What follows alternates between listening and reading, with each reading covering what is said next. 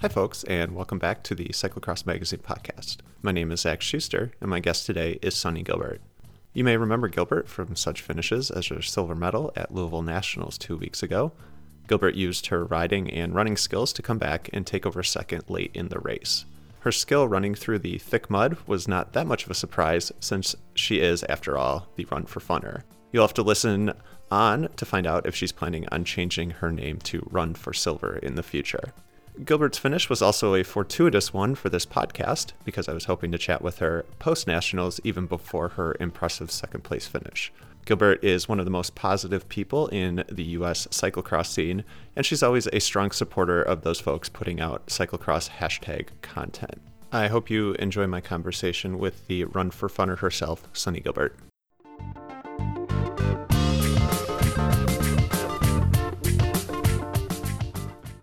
Sunny GIlbert, I heard you had a big day on Sunday. Is that true? Yeah, Sunday. It feels so long ago. So we're sitting here on Wednesday. Like, have you been just repeatedly pinching yourself this week? Yeah. I find myself smiling just unconsciously. And then I'm sure my coworkers kind of look at me like, what is she smiling about? But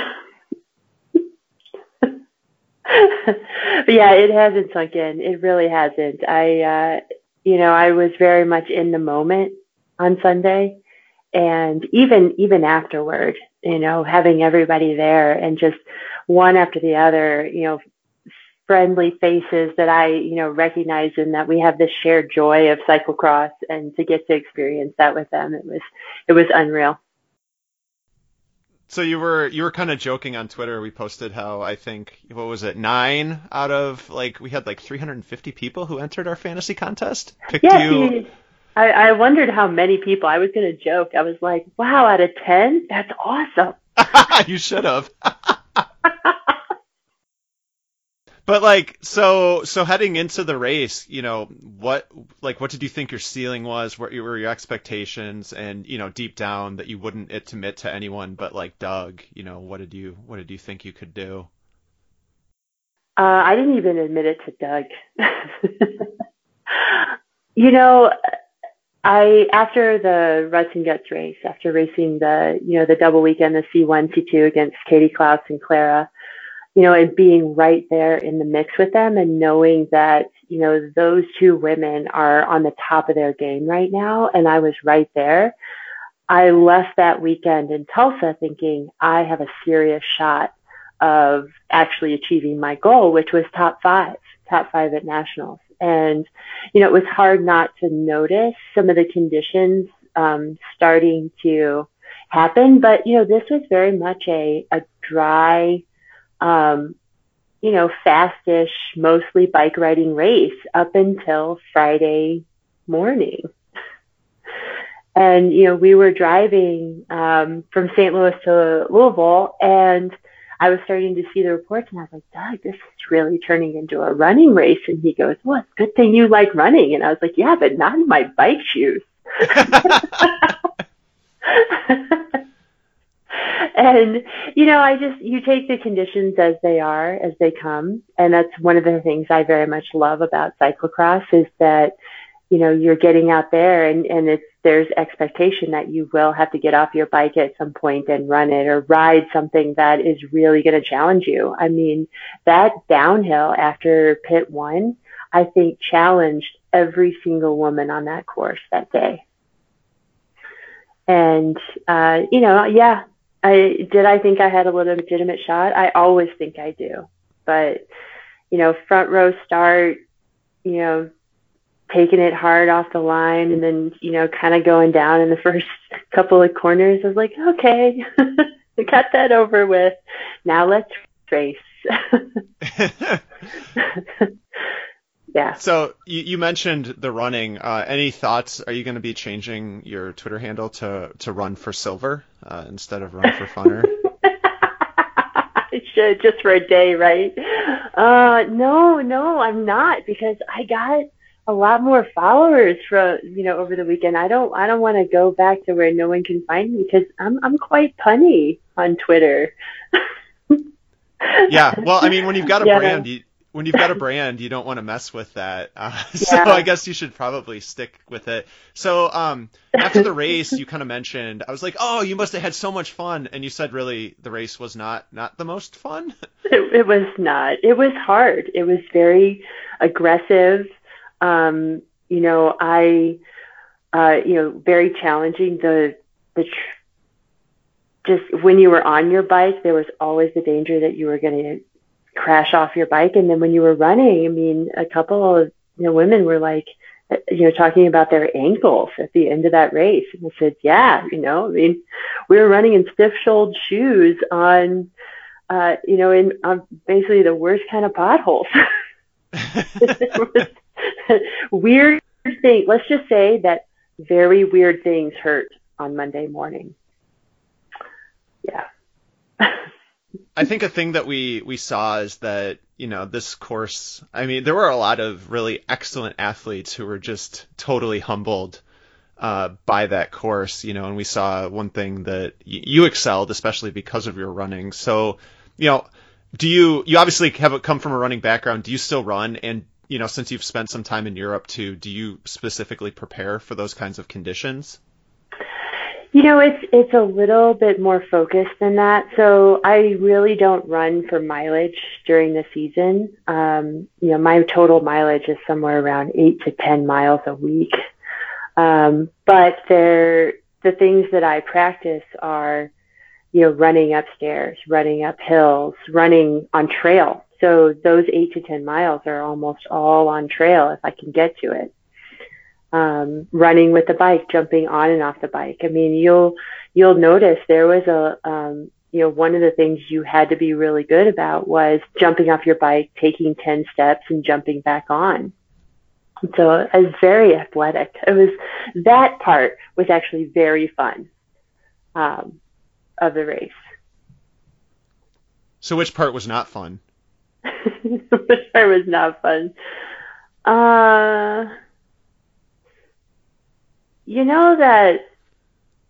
That one little kicker uphill onto the pavement before you get to kind of the off camber and the limestone steps.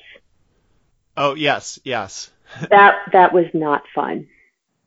That part. Well, they cut to the live stream and there were people that were behind you, and it happened both in your race and in the men's race. People who are literally in the top 10, just kind of like getting to that and walking. Like, it just looked brutal. Yeah, it was. My shoes started to come loose, and I could feel the mud just trying to pull my shoes off, and so I had to change my stride a little bit to get up that. And yeah, you looked like you were walking. You looked like people were holding onto your ankles like little midgets in the mud. The ankle gnomes. I don't know what those are, but yeah. Yeah, I'm sure that I took a few walking steps up that thing. So it happened to even people who finished second. Yeah. On there. Yeah. So I thought it'd be I thought it'd be fun to just kind of like walk through the race, because there was just so much going on. So you got off to a really good start. You were top 5, I think the first time hitting, limestone steps or whatever. Were you thinking anything at that point besides just trying to keep your bike upright?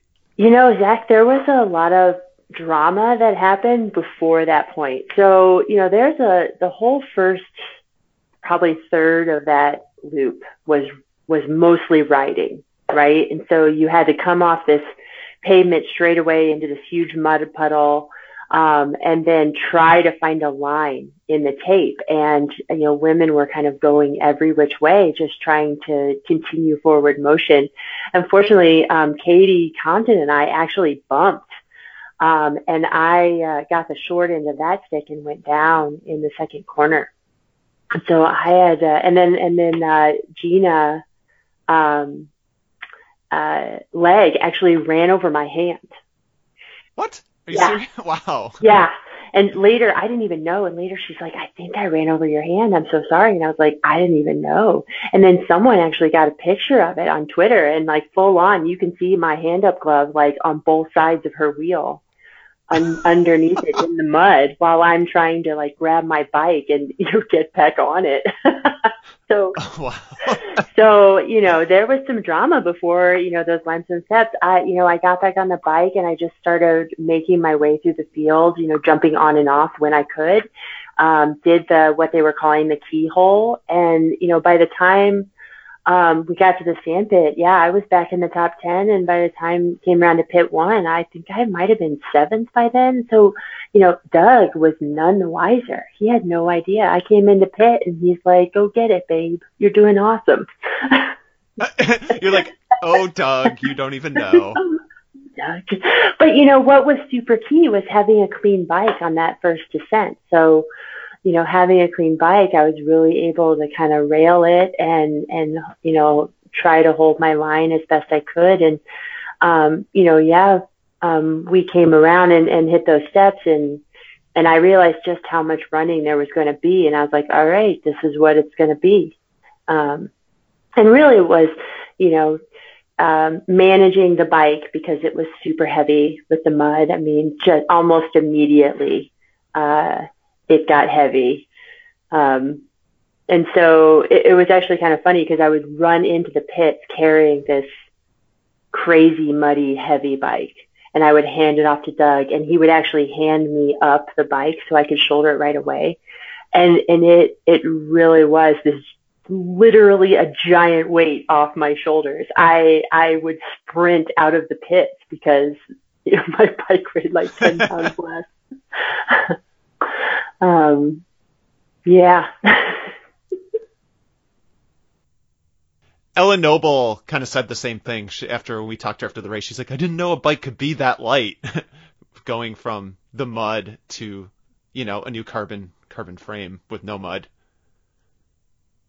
So we talked a lot. Obviously, your running was front and center, but save one somersault, you rode really well. It seems like you really had that descent dialed in, and the other parts where you're obviously feeling really good, about how you rode for those brief moments that you were actually on the bike. Yeah, well, in pre-ride, I never actually did an entire lap. I really just on Friday, or not on Friday, on Saturday and then Sunday morning, I just went to the sections that I knew would be mostly rideable, and I just practiced riding them. So that starting straight all the way to the keyhole, I did that probably 3 or 4 times.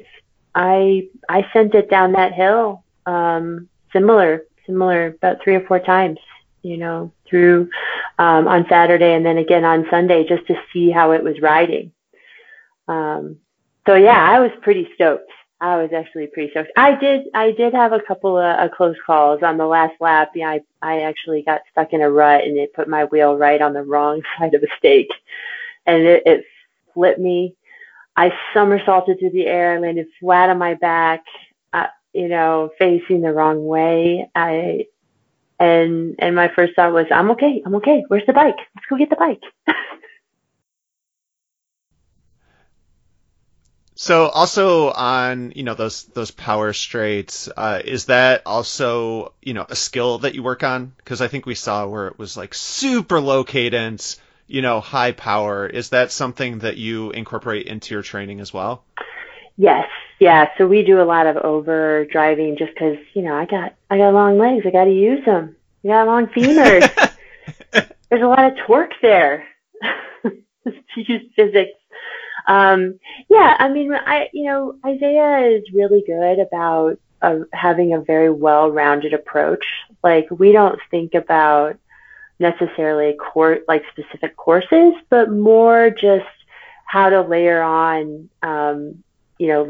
skills, layer on strength, on and off the bike. So there's a lot of that. The power straights, I think that, it is an advantage of mine just because I can, I can actually dismount my bike by sliding off the back of it. Like, that's how long my legs are. So I can get pretty far back and just bike drive that bike through that stuff.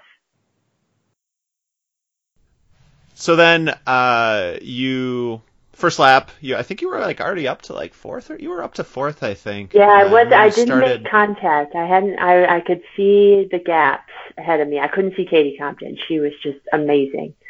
But I could see Ellen. I could see Rebecca. I could see Rebecca like fighting to get up to Ellen. And I thought, if I could just grab that train, I could ride it up there. And so so by the end of the first lap, I was in fourth, but I was still a bit back. Yeah. So then how did you end up making that bridge? Because I think, how many laps did you guys do? 5 laps? 4. In your race? They gave us 4 laps. Okay. So yeah, so you bridged up, and it was probably, you were getting pretty close by the end of the second lap, if I'm not mistaken. I made contact, and then I fell back. I forget where. I think I ran a section, and I got popped off my bike and was forced to run a section on the second lap, and both Rebecca and Ellen. So that was where they gave us the grass line on the uphill right before pit 2. And I got popped off my bike, so I had to run it. And I think halfway up, Becca actually got popped off her bike as well, but Ellen was able to get all the way up it. And so then the gaps kind of reopened there. But then, like you said, right after the finish line, I just dug in my heels and hammered through that thick mud right before the keyhole, and made contact again at the very beginning of the third lap. Yeah, so I guess that's really when the party started, when things started to get really crazy, and it was before that little kicker that you hated. It was the perfect shot. I was admittedly staying out of the mud and watching on the live stream in the media room, but you could just see you just sprint past everybody. I was sprinting, by the way. That's okay. That was sprinting. That is me. It takes a couple of steps to get up to speed, but yeah, I decided that at that moment that I was going to I was all in.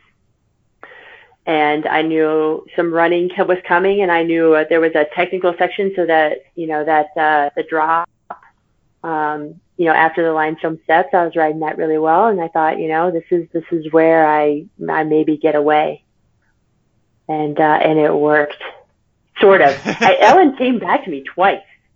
I mean, she did. She was on fire, and just we were both just on the rails. Yeah, I think she deserves a lot of credit, because you picked up, I counted, it was 15 seconds by the time you were at the top of the stairs. You had picked up a ton of time, and she bridged back to you by the end of, that last climb. I was like, wow, yeah. that was impressive. Yeah, I have this park near me that has this 100 steps climb up to a bluff, and I've definitely been known to grab my bike on a ride and run up that, much to the chagrin of the hikers. So I was just channeling that feeling. So one thing that was really cool was you had a ton of support, and they even noted, on the live stream, I think Brad Soner might have called you the people's champion or something like that. What was that like, just having so many people screaming for you, especially in those last couple laps? I just figured they were excited because, Katie was so up ahead, and I was just the next person coming. But really on the last lap, I started to look into the faces of the people, and I saw, Dan of Grimper Brothers in his snowman suit, and, it was hysterical. I saw, who else today? Oh, a bunch of folks from St. Louis on the sidelines on one of the descents. I saw my friend Ryan Hobbs from Texas, who, is involved in the Texas syndicate down there. And it was funny because, until that moment, I wasn't really paying attention to the crowd so much. I was just like so focused on my race. And I think that even though it wasn't locked up, like I didn't feel like I had second place locked up until really after I cleared the barriers on the last lap and I hit the pavement.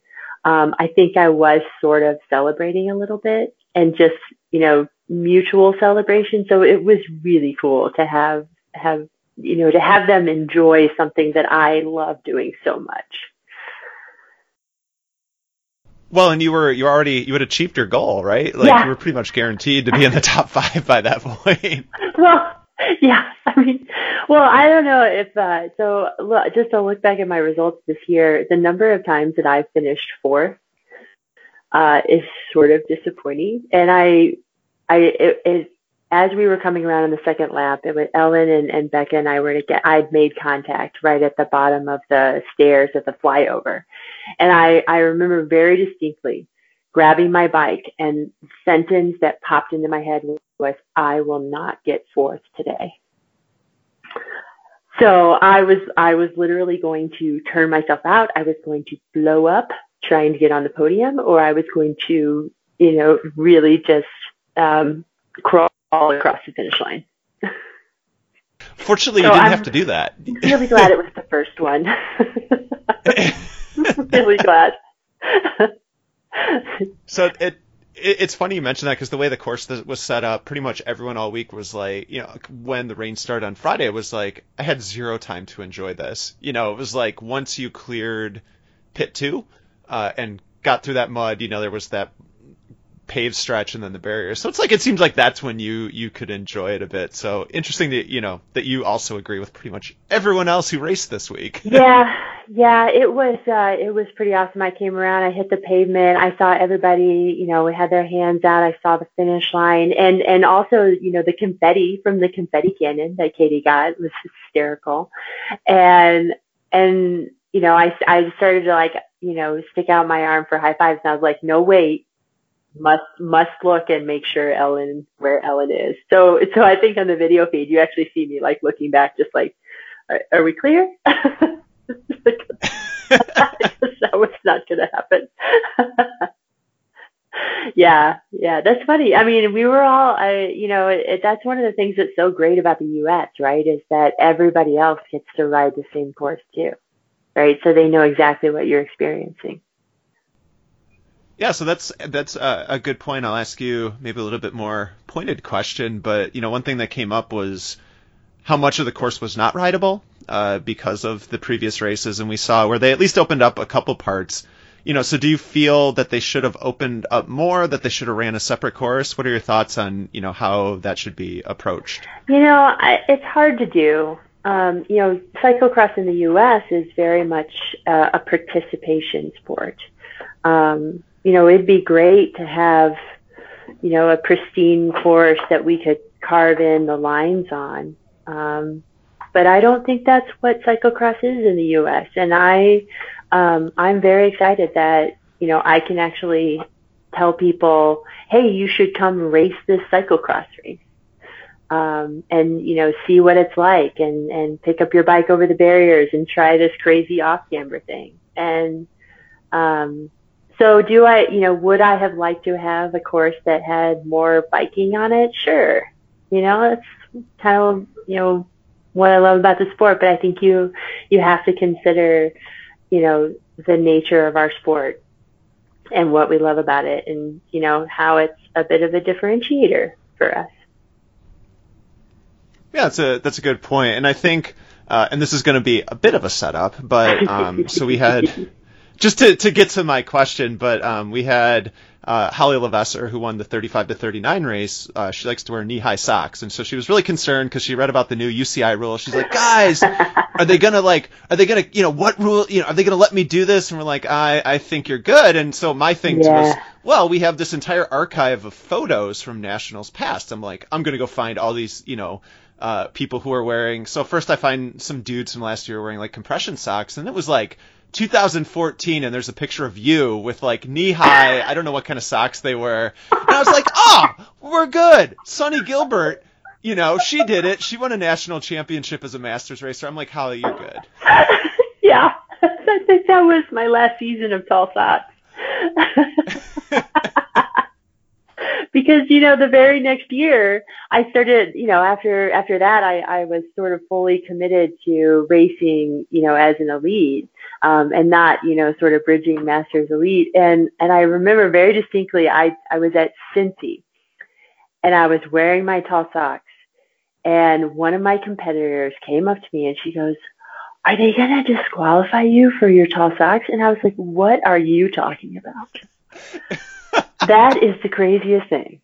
Why would they do that? And she's like, "Well, there's this rule." And I was like, "What? Why would there be a rule?" So then I go and I look it up and I was like, I'll be damned. There's a rule. Who knew? So then, I had to switch to the short socks, and then all my cyclocross buddies in Oregon and St. Louis are like, "You're not wearing tall socks anymore. That was like your thing." And I was like, "I know, my socks are too short." Terrible. But you know why I started wearing them?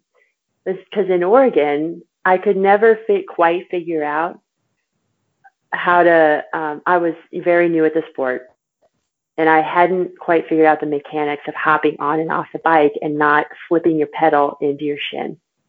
And so almost every other race I did, I would flip my pedals into my shins. And I thought, you know what? I'll just wear tall socks.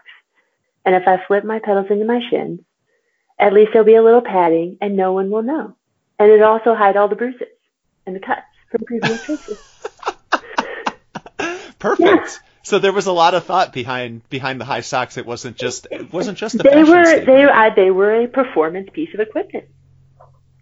Interesting. Yeah. Interesting. Yeah. Now, well,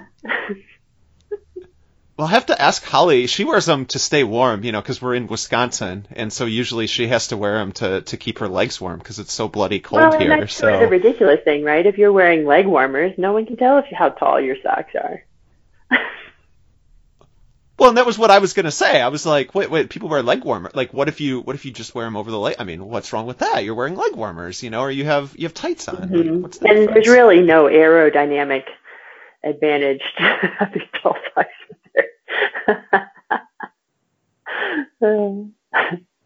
So I guess the other part of my setup, though, so you were a Masters champ. I think people have to look at your story and just say that, like, holy crud, like, this is what cyclocross in the U.S. is about. You were a Masters national champion. You step up, you race elites, you got top 10 at Hartford. That was pretty cool. And then you freaking finished second. Like, I mean, have you thought about just how incredible this journey you've been on is? Yeah, I have a little bit. My coach commented to me halfway through the season. He goes, I keep thinking that I'm going to have this conversation with you, like, well, you've done really good up until now, and maybe you've just sort of hit your ceiling. He's like, but I can't have that conversation with you yet because you haven't yet hit your ceiling. And it is crazy to kind of just look at the last progression of the 7 years and just to see that it always, with the exception of last year's Nationals, I think, multiple mechanicals and flats was a little bit disappointing how that finished.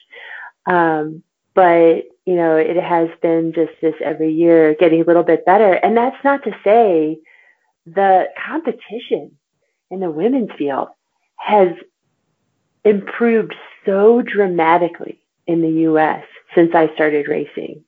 That, I think, is the biggest testament for me, is to see everybody else just, stepping up their game and getting on the world stage and, being ranked in the top 10 and hitting world podiums.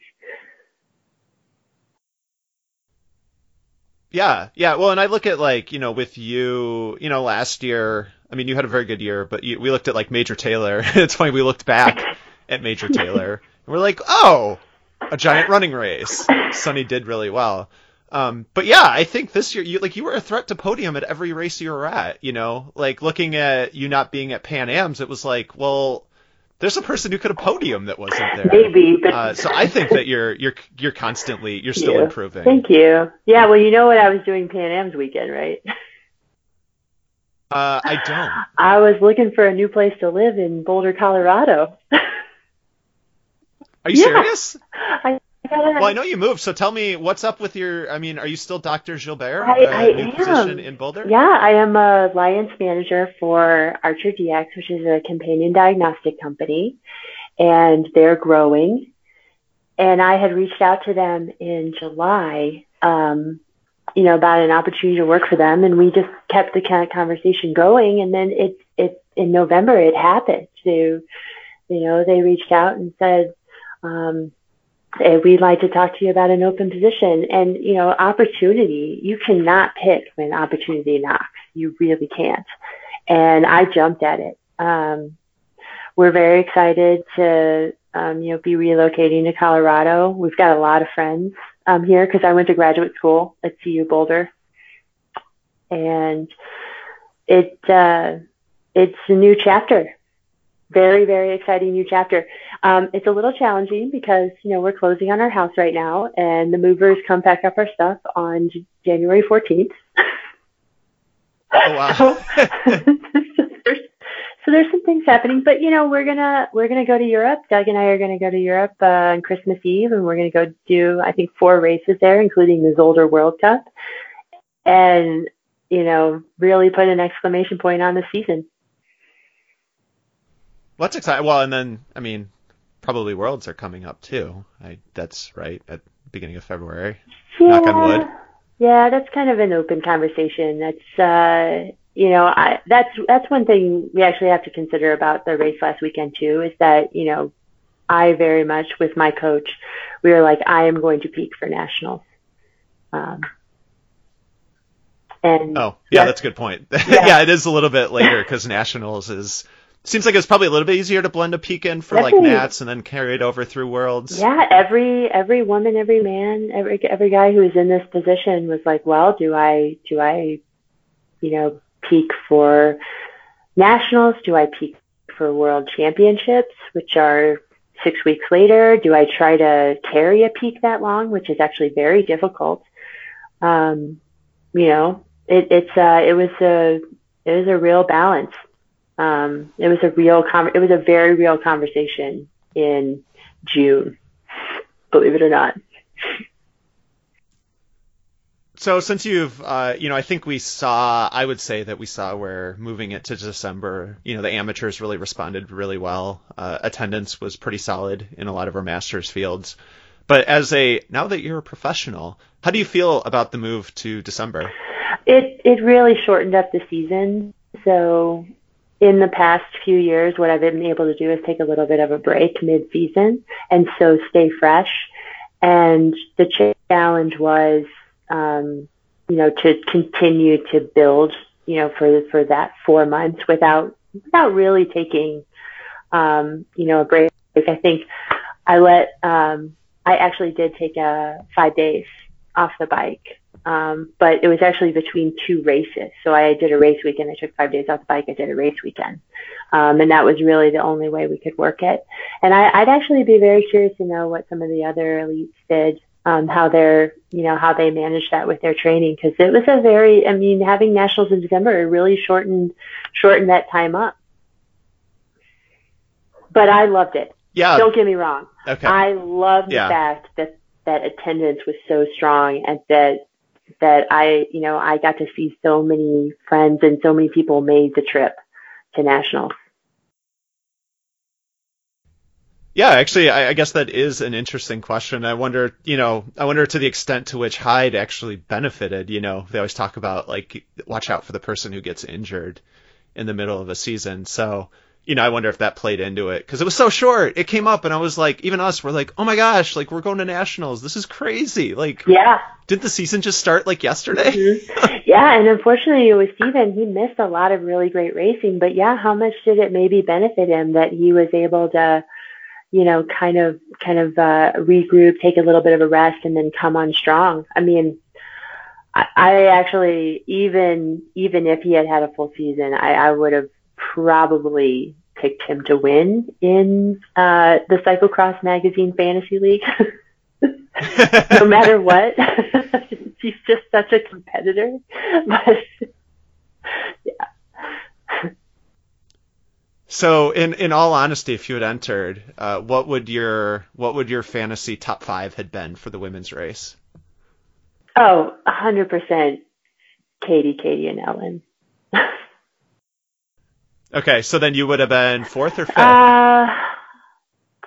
You know, I don't know if you noticed, Rebecca Farringer and I have been going back and forth a lot this season, and we've had, finishes where, I did a bike throw and managed to beat her, and I was actually really excited. It would have been really exciting because we probably would have been a lot closer and really hanging it all out there for fourth and fifth, I think.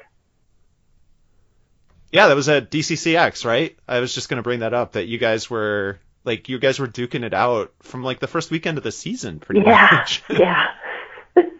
Well, we were duking it out a couple of years ago too. It was just further back in the field. Oh, there you go. You and Rebecca can't escape each other. So, well, now that you're on the podium, I mean, she had unquestionably the best season of her career and finished, that was an incredible ride/run. I can't really call it a ride at Louisville. She had a ride/run, an incredible one at Louisville, and it's really exciting to see how much she's growing as an athlete. Yeah, she's just going to keep getting better. So then, one last thing, I think I saw a picture of you. You're on the podium, you're hugging Katie Compton. Yeah. Just how fucking cool was that? I'm never gonna wash that jersey. I'm just kidding. That's funny.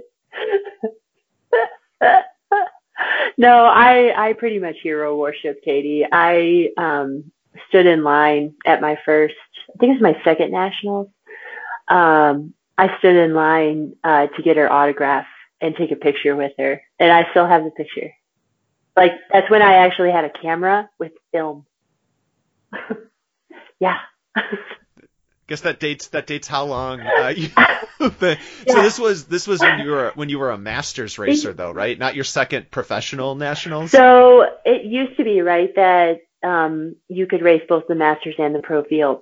And there wasn't that whole UCI points thing. And so what I would always do is I'd go and I'd race my baby masters class. So when I started, it was 30, 34. And then I would jump into the elite race just to see. There was one year my call up was 96. Yeah. Yeah, that was in Bend. But what was amazing was you got to go and you have all those people around you racing and actually see just how fast, the elite women were and where you needed to go if you wanted to be up there. And my one claim to fame is I don't think I've ever been pulled in a elite nationals. Well, that's impressive because Katie Compton. Yeah, Katie Compton has she's always on the front and putting in these incredible races, so that's pretty impressive. Yeah, it was close one year, not gonna lie, but.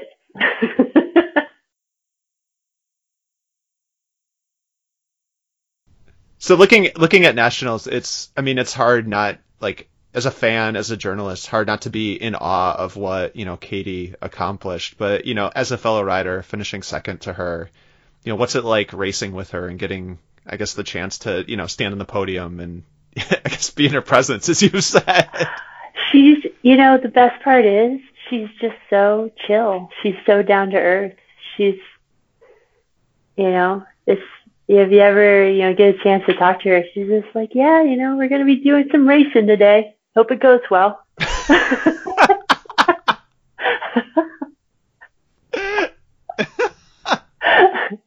And I've tried to channel that too, in my own racing. Well, and one thing that Ellen said after the race was that you were actually encouraging her when you were racing against her. Yeah, I just can't really help myself. I'm kind of this natural athletic supporter / super fan of athletic performance, and I wanted to give her a little encouragement. She was up there on the podium. We were racing, and And, I just was like, let's go, Ellen.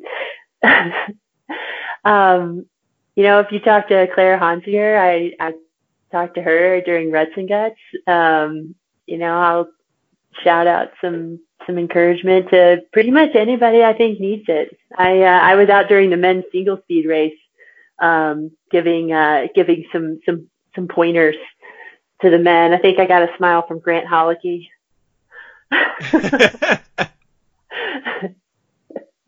But yeah, I just want to see people, I want to see people compete and perform to their best and encourage that in any way I possibly can.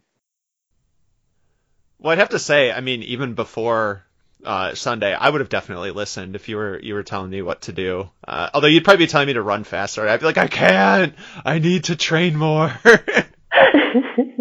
Then I would get more specific, right? Because then you would say, no, you need to pick up your knees a little higher.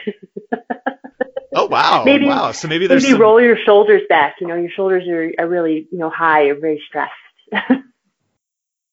Wow. So, so there might be some coaching in your future. Huh? I've done it. I've actually coached in the past. I coached for my friend Scott Fliegelman used to have this company called Fast Forward Sports, where he would get, runners of all levels, and he would focus them on one race. And so I think he started with like the Boulder, and I was one of his first coaches. I coached the forward group because there were like 3 groups. It was fast, forward, and fun. And so, I had like 20 athletes of, ranging from mid-20s all the way up into early 60s. And we would go out once a week and we'd run, and they'd have questions that ran the gamut from, hey, I've got this weird ... to how do I run faster? Super general, right? Well, let me tell you. Well, if you practice running faster, you would run faster. Wow, man. So if you want to be faster at riding your bike, let me throw this out there: ride your bike. Yeah. One point, it's kind of obvious, but sometimes. Yeah, it would be fun to coach. I think it really would. Yeah. One end of the thing. For the time being, it looks like you have some more racing left to do and improvement left to go. So maybe a few years before you have to maybe start thinking about that, because it seems like you still have the best days of your cyclocross career ahead of you. Yeah, so. I do. I am super stoked for Cursed Period in Belgium. 4 more races on the calendar. Some of my favorites. I'm actually doing Sven Nice for the first time. So we're actually extending our trip by a day so that I can do that on New Year's Day. Super, super stoked about that. And then it's get home, it's clean all the mud off, and start laying the groundwork for next year. Got some exciting things in the hopper, but mum's the word. Ooh. Well, we will be eagerly anticipating hearing about it. Is there a new T-shirt this year? There's not yet. I actually did reopen the Jisakins into Court shirt mostly because I realized that mine had a hole in it, so I need to order a new one.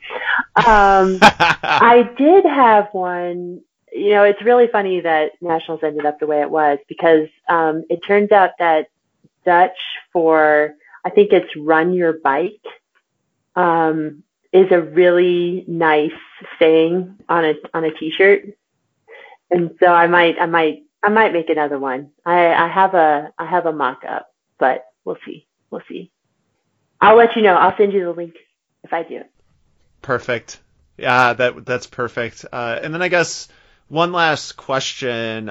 You talked about going over, well, after the race, you talked about, one of your MVPs was Doug, your husband, partner, mechanic, and all that fun stuff. It seems like you guys have a really awesome relationship. What is it like, working with him while you're trudging through the mud, he's cleaning your bikes, how is that rider mechanic partner relationship? You gotta love it. We both love the roles that we play. Doug started taking a really active role, in the pit probably, I don't know, 4 or 5 years ago. We only got married like 2 years ago, so we were living together before that. But the communication, I know it's terrible and super cliche, but it's kind of like a marriage. Like even after the race, his friend Oscar was asking me, he's like, well, how did the pit go? Was there anything, we need to work on? And I was like, well, there was one thing. And he's like, don't tell Doug yet. But, we always do kind of a debrief but a lot of it, we've been working together now, so many races. I mean, over 20 races a season that, we have everything kind of dialed, and you just communicate. No one really gets their feelings hurt, and, you just keep improving. This year we added a couple of, things, not to, the pit per se, but actually our warm-up setup. So we finally bought our own power washer, believe it or not. And, that was kind of like, when the Amazon box with our power washer showed up at the beginning of the season, I was like, see now we're pro. We have our own power washer. I mean, you could make that argument for sure. But, we came to this race, and the Rage cycling team out of Louisville, Colorado is supported by Van Dessel, and they had showed up with a trailer and power washers and heaters and tents and everything. So they made this year's Nationals so easy. Aside from the actual racing, this year's Nationals was really dialed. Well, cool. And has Doug finally cleaned all the mud off? Oh man, he had that stuff washed off Monday morning. We pulled in around, so we pulled in at 9:30 to St. Louis, but then when we picked up our dog with our friends, we had to, do some celebrating. So we didn't actually get home until midnight. But yeah, he was out on the front lawn, power washing all the mud and getting the bikes ready to go. He had to fix a flat because, we had 6 days where we had to pack up and get on a plane for Europe. So yeah, all the mud is washed off. Now, when I came back from Austin 2 years ago, it did take me about 5 months to get Austin mud off my bike. Oh, wow. Yeah, we were just tired.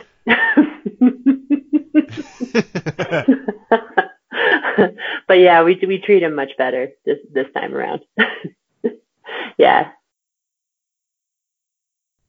Awesome. Well, good luck over curse period. Congratulations on your incredible finish. I have to admit, I really appreciate that. I think you are a supporter of what the cyclocross media, which is basically us and Bill Scheiken, do. But I think that you bring a positive sense to that. So I was like, I should interview Sunny after Nats, get her take on it, talk about curse period. And you freaking finished second. It worked out so well. I'm glad I could help you out. No, honestly, what you and what Bill has done and all the people behind Wide Angle Podium this year in terms of promoting cyclocross just in general, and also bringing it, the ability to bring it to people who just don't know anything about the sport. I was able to take Bill Scheiken's, 10-minute videos and be like, look at what I did this weekend. And I could actually get their attention for 10 minutes. And they're like, that's pretty cool. I had so many people, get introduced to cyclocross this season just because of what, he and you were doing. And then, some of the stuff we were doing around St. Louis as well. So it was, it's been really fun to actually see the base grow.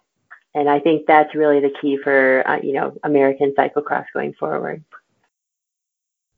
Yeah, and I think it's a lot of fun for us because many of us are actually friends. Bill and I are, have become friends really quick. So it's awesome to see that and to see support from people like you. And I think it just makes it that much better because it's this ridiculously silly sport, but it's, such a small community of awesome people, and that, I don't know, that everyone's able to get along, be happy, and like you said, try to promote it and get other people to watch. It's such a silly sport. Cyclocross is so silly. You just ran your bike through mud for 53 On minutes. purpose. On purpose. Why are you carrying such a nice bike? Why don't you ride it? No, and when you and Bill, did your podcast in the media room, I think it was after GIlbert, that was hysterical. And I think also listening to it, I think people learn a lot too, just about the sport in general and how to promote it better. Yeah, well, thank you. I appreciate it. Absolutely. Thank you. Zach, it's been fun. Yeah, well, let's chat again. This was super fun. Like I said, I think, I don't know, just the positive attitude that you bring to cross, and I'm always really excited to see you at races because you just seem to enjoy it so much, no matter how hard it is. And you're very easy to find at races. I do. I have a red Wisconsin winter hat and I have a red Wisconsin summer hat, and so no matter what, usually I'm easy to find. Yeah, I love it. All right. Well, have a wonderful day. Yeah, you too. It's been a blast, and we'll look forward to seeing you on TV over in Europe. Oh yeah, I'll try to get a cameo or two. Let's do it. Thanks, all right, bye, Sunny.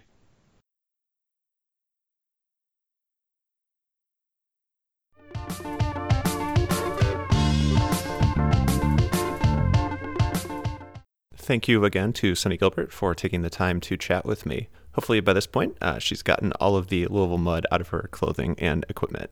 All of our cyclocross coverage is available at cxmagazine.com, and music for this episode is from Loyalty Freak Music. Thanks again for tuning in, and I hope everyone has a great new year.